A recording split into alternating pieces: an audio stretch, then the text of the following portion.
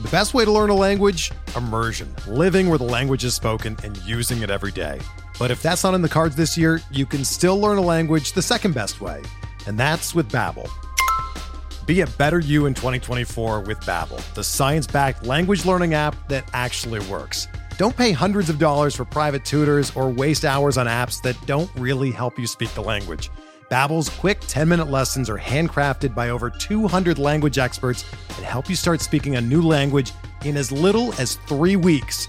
Babbel's designed by real people for real conversations, and their tips and tools are approachable, accessible, rooted in real-life situations, and delivered with conversation-based teaching, so you're ready to practice what you've learned in the real world.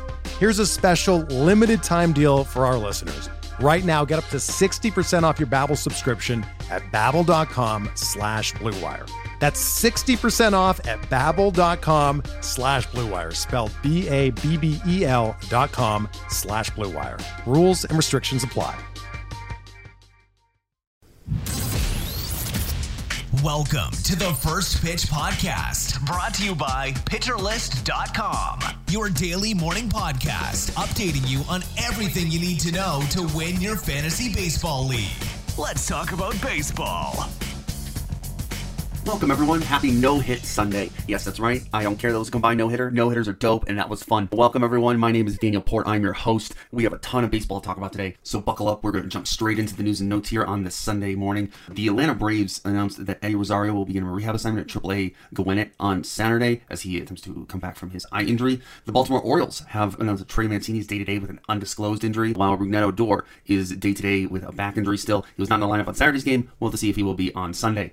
The Cubs have said that Marcus Stroman threw approximately 40 pitches during a bullpen session on Saturday, and Seiya Suzuki will take live batting practice in Arizona. The Reds announced that Tyler Stevenson will hopefully begin a rehab assignment in the next week to 10 days. The Houston Astros have announced that Jeremy Pena will likely be reinstated from the 10-day injured list prior to Sunday's game against the Yankees, so that's today. The Milwaukee Brewers announced that Colton Wong is expected to be reinstated from the 10-day injured list on Tuesday as he comes back from a calf injury, and Hunter Renfroe is currently day-to-day with a calf injury. He was out of lineup on Saturday and will be available only off the bench in an emergency. The New York Mets, Max Scherzer expects to make a rehab start Tuesday. Jeff McNeil's out with a hamstring injury. He was out of the lineup on Saturday and is considered day-to-day.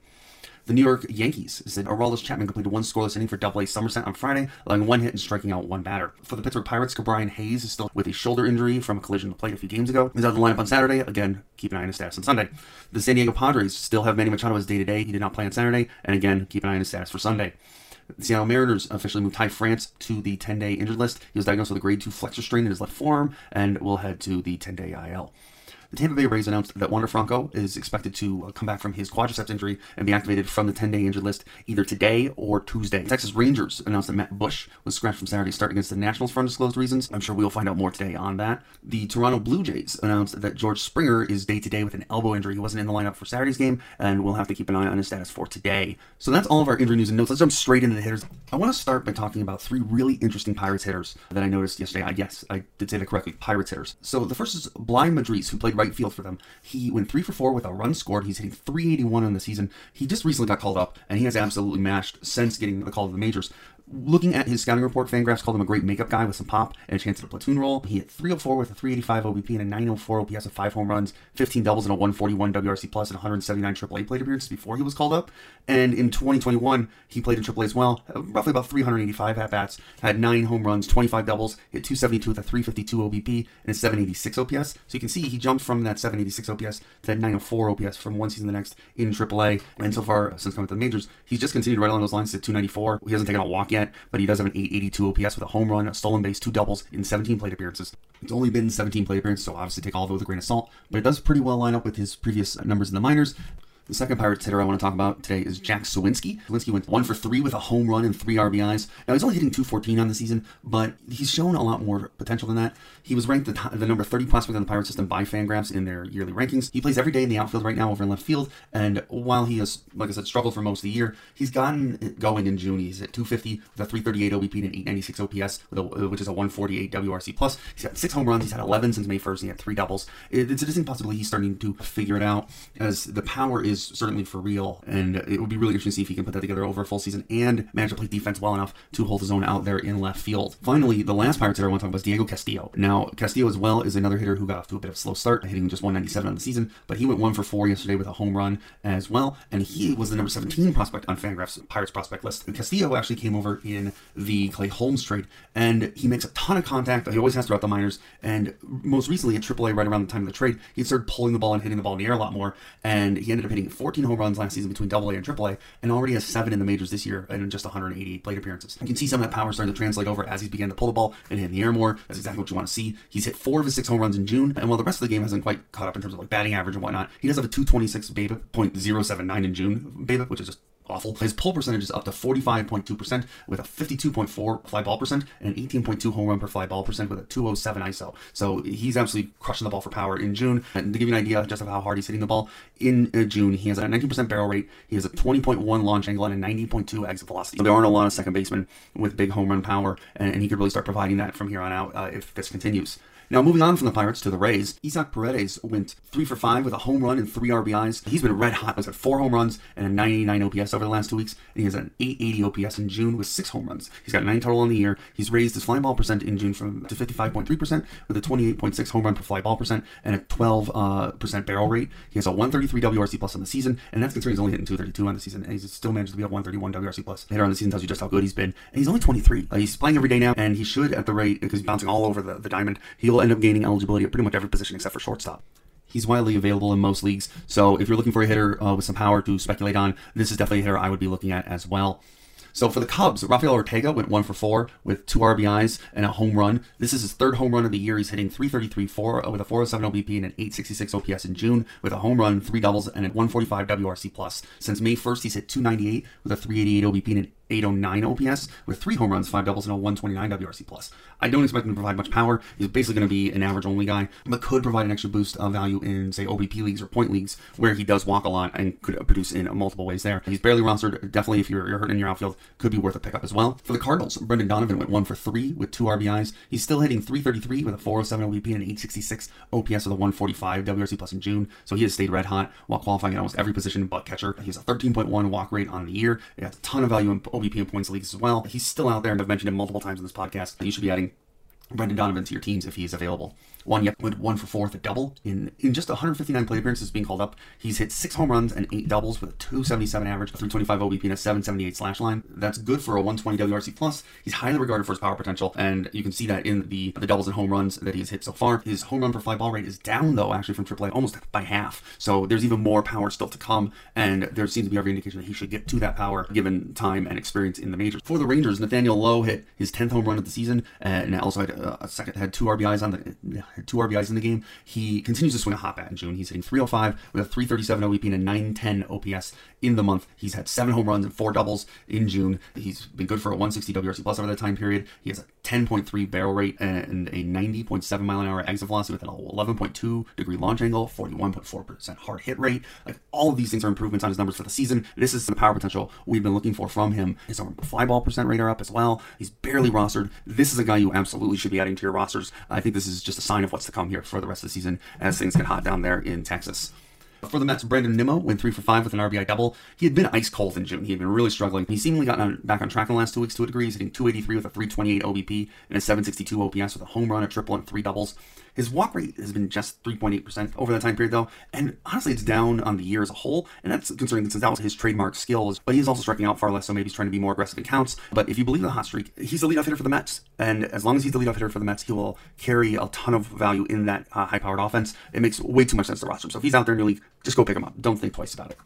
For the Marlins, Jesus Sanchez went 1 for 4 with a home run and 2 RBIs. Since coming back from the COVID IL on the 21st, he's had 4 hits, including 2 home runs. He's hitting .250 with a 273 OBP and a 792 OPS with 4 home runs in June. That's good for a 119 WRC plus with a 14.6% barrel rate, an 88.8 mile per hour exit velocity, 15.3 degree launch angle, and a 41.5% hard hit rate. These are all improvements on his season numbers and exactly the kind of numbers you want to see, just like we were saying with Nathaniel Lowe. This is exactly what you want to see for a power hitter. I would definitely be looking at Jesus Sanchez, and if he's available in your league, which is widely available right now, I'd say pick him up. Carlos Santana for the Royals has been absolutely red hot. He went 1 for 4 with a double and 2 runs yesterday, and we don't gone and buried the X-Man here, but Carlos Santana's been unbelievably hot in June. He's hitting 347 with a 467 OBP and a 997 OPS with 2 home runs and 4 doubles. He's nearly doubled his barrel rate on the season, and his hard hit percent is 45.2%. For his career, I've watched a lot of Carlos Santana over the years, being a Guardians fan, and he's a hitter who, for his whole career, has never really gotten going until June and July, and he could definitely be worth picking up, especially in OBP or points leagues, where his high walk rates are a huge boon. For the Brewers,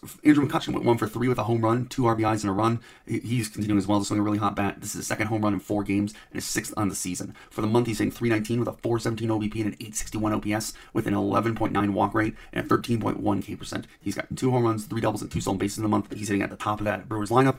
Definitely, if Andrew McCutchen's available, I think right now you go pick him up for those runs, for the power. He's got a lot of different ways he can contribute to your team right now. Tyrone Taylor went 1 for 4 with a double and an RBI. He's also been pretty hot the last 2 weeks. He's hitting 250 with 3 home runs and 3 doubles. Really, actually, the power's been there all season long, as evidenced by his 9 home runs and 12 doubles. It's just the other aspects of his line haven't been there. He has a 252 BABIP on the year, so that could be part of what's playing into it. And as he starts to get going here, perhaps hopefully some regression will happen, and the rest of his game catch up to the power. So keep an eye on Tyrone Taylor. For the Red Sox, Jarren Duran went 4 for 5 with a double, an RBI, and 2 stolen bases. Over his last 7 games, Duran has hit 333 with a 379 OBP and an 898 OPS with 4 stolen bases. He's the leadoff hitter for the 9th best offense in baseball by runs scored, and has Rafael Devers, JD Martinez, and Xander Bogaerts sitting right behind him. It's worth noting, though, that he announced recently that he is not vaccinated, and so he will not play in Toronto, which is the series that they're about to go to after they finish up today's game in Cleveland. Obviously, if he's out there and you can stash him for 3 games, I say go pick him up. I think he's going to put up some really great numbers there at the top of that lineup, but you can also try waiting until after this series. But if he's out there, go get him. Alex Verdugo went 1 for 3 with a home run and 3 RBIs. It feels like Verdugo is finally getting going. He's hitting 303 with a 354 OBP and a 775 OPS with a home run and 6 doubles in June. Won't be a ton of power, a decent chunk, more than 20 home runs range than 30, but he should be worth a good average, and he hits 5th in the Boston lineup, so obviously he should have a ton of RBI opportunities with those great hitters hitting in front of him. Definitely, if Alex Verdugo is out there, he's out there in like half of the leagues right now. Go pick him up. He's definitely worth a pickup. For the Guardians, Rosario went 1 for 4 with a triple, an RBI, and a run. His hot June continues as well. He's hitting 356 with a 367 OBP and an 872 OPS with 2 home runs, 5 doubles, and 2 triples to go along with 5 stolen bases. It's worth remembering that Rosario did this exact same switch last year, as he hit 296 with a 327 OBP and a 754 OPS with 9 home runs, 6 triples, 23 doubles, and 12 stolen bases starting in May. He's the number 2 hitter for the Guardians, so he's certainly worth picking up. For the Giants, Evan Longoria went 1 for 3 with a home run and 2 RBIs. It's Longo's 3rd home run in June and his 2nd game in a row with a home run. He's riding a 6-game hitting streak, so things might be turning for him in the right direction. He's been a 115 WRC plus hitter in June. He's barely rostered, and we know what he's capable of when he is healthy, and I think you should go pick him up if he is out there. So that's the hitters, but now let's talk about pitchers. It would be weird to start off the day without talking about, in Houston, Christian Javier's day and the combined no-hitter that Houston threw today. Christian Javier's owned all over your fantasy league, so it's not like he's someone you could go pick up. But we're tipping your cap to a 7 innings pitch with 0 earned runs, 13 strikeouts, 1 walk, and no hit day. The Pirates, JT Brubaker went 6 innings with 3 earned runs and 6 strikeouts.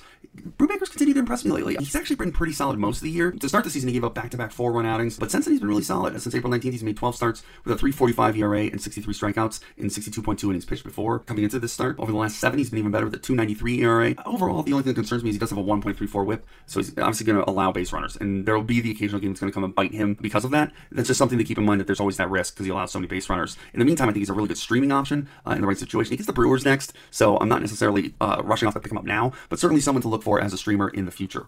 For the Rays, Corey Kluber threw 5.1 innings pitched with 2 earned runs and 6 strikeouts. As predicted, like clockwork, once the weather started warming up, Kluber started pitching well. He's had a 2.65 ERA with 31 strikeouts and 37.1 innings pitched with a 0.96 whip over his last 7 starts. He is getting away with some hard hit balls, but I do think that he can be roughly a 3.5 ERA pitcher the rest of the season. He's going to be a huge asset for you in whip, if nothing else. And so I think Corey Kluber should be a guy you're looking to add to your rosters. He's available in a lot of leagues still out there. Now, the one caveat to that is he does get Toronto next, so keep that in mind, and because that does make me a bit nervous. But past that start, I'm looking Kluber long term. For the White Sox, Lance Lynn went 6.2 innings pitched with 5 earned runs, 6 runs total, and 8 strikeouts. It's nice to see him get this deep into a game, but it's also probably pretty clear Tony La Russa left him in too long, as he threw 109 pitches in this game. And he also gave up 4 of his 5 runs in the 7th. This could have been a really nice stat line if he'd only thrown, say, 6 innings pitched. I'm still a believer, given that I think put in as many buy low offers as you can, especially if you see an impatient Lance Lynn general manager. Because when you start to dig into it, he had 8 strikeouts in this game. He had 23 whiffs. He had a 31 CSW percent in the game. Those are all great numbers. Those are all ace level numbers. And so I think you really just need to be patient with Lance Lynn. I think at some point in the season, we are still going to see ace is going to ace level of Lance Lynn. So if you have the chance to either acquire him through a trade or pick him up off the wire if he got dropped, be patient. Go pick him up. I think it will pay dividends sense in the long run. For the Cubs, Adrian Sampson went 5 innings pitched with 2 earned runs, 5 strikeouts, and 2 walks. This was Sampson's first actual start. He's made 2 other relief appearances. He's been pretty good this season. His velo was at the highest of his career. He showed good plate discipline numbers. He's likely to get the Red Sox next, and obviously I'm not probably going to start him in a game like that, but I definitely think after that game, especially if he does well in that game, I will say that I'm intrigued by what Adrian Sampson might have to offer for the rest of the season for the Cubs. For the Nationals, Josiah Gray went 7 innings pitched with 2 earned runs and 9 strikeouts. Gray has been very good recently. He's put up a 3.32 ERA with 43 strikeouts and 38 innings pitched with a 1.11 whip over his last 7 starts. He's got 17 whiffs, mostly with his curveball and slider, and an emphasis on those pitches at the expense of his fastball have likely been a big part of his turn towards success. In fact, those 2 pitches have basically become his primary pitches. Compared, if he's available in your leagues, go pick him up. I think this is who he is now. Very excited to see Josiah Gray for the rest of the season here. Go get him. For the Red Sox, Josh Winkowski had a really great start against Guardians, went 5.1 innings pitched with 2 earned runs and 4 strikeouts. This is the 3rd nice start in a row for Winkowski. Despite a lack of whiffs, he got a ton of called strikes, and that really helped fuel his success in this game. He got ahead of hitters and really helped control the game. I wouldn't really expect a lot of strikeouts from him in any given start, but I could see streaming him at times, especially if you're hurting for wins, as that Boston lineup's going to score a lot of runs. He gets the Cubs next, so I could definitely see that as a really good streaming opportunity. For the Twins, Chris Archer went 5 innings pitched with a walk, 5 strikeouts, and no earned runs. The Chris Archer revival is blowing me away. It's been really fun. He never pitches more than 5 innings, and he's literally only pitched 1 inning all season long, going the 3rd time through the order. So it's clear that the Twins are saying that we're going to pitch you through until you get to that 3rd time through the order, and then we're pulling you no matter where you're at. It's worked, though, because he's been fantastic. He has allowed more than 2 earned runs in a start only twice this season in 14 starts. So he's been really good. He's throwing his trademark slider 43.4% of the time, making it his primary pitch. He's not going to go deep into games, so he won't get you wins or quality starts, but it could be a good boost to your ratios and his strikeouts, especially as a streamer in the right situation. He gets Cleveland next, who is slumping pretty hard right now offensively, so I could see streaming him in that game for sure. For the Marlins, Trevor Rogers went 4.1 innings pitched with 3 earned runs and 5 strikeouts. And this is just frustrating. It's all there talent-wise for Rogers. He just can't put it together. And for me, it's the changeup that has me worried. He only threw it about 20% of the time, and he got just 3 whiffs with it. That's his signature pitch. And if he's only getting 3 whiffs with it, I can't imagine him finding a ton of success. If he's out there, obviously you got the chance to stash him, pick him up because the talent is astronomical. But I do have concerns. So that is the pitching from yesterday as well. Now, before we dive into what I'm excited about today on this beautiful Sunday morning, Hey, Alex Fast here, and thanks for listening to this podcast on the Pitcher List Podcast Network. If you're a fan, consider supporting all of us by getting a PL Plus subscription, where you're going to get an ad-free website and get access to our Discord, where you can talk to all of our podcast hosts and staff. Plus, you can hang out with our incredible Pitcher List community. It's basically a baseball sanctuary year-round for as low as $8 a month. You can sign up at pitcherlist.com/plus, and you're going to get your first month free with promo code podcast. Also, don't forget to check out everything else we do as well, from YouTube videos, live streams, newsletters, off-season articles, TikToks, breakdowns, over 15 baseball podcasts on our network. We can't stop talking about baseball even during the off-season. So sign up for PL Plus today at pitcherlist.com/plus and use promo code podcast to get your first month free. All right. Thanks for listening. Let's get back to the show. Take a break. Welcome back. Thank you so much. And before we keep moving, I do also want to take a second and check in with Mark Paquette about today's weather.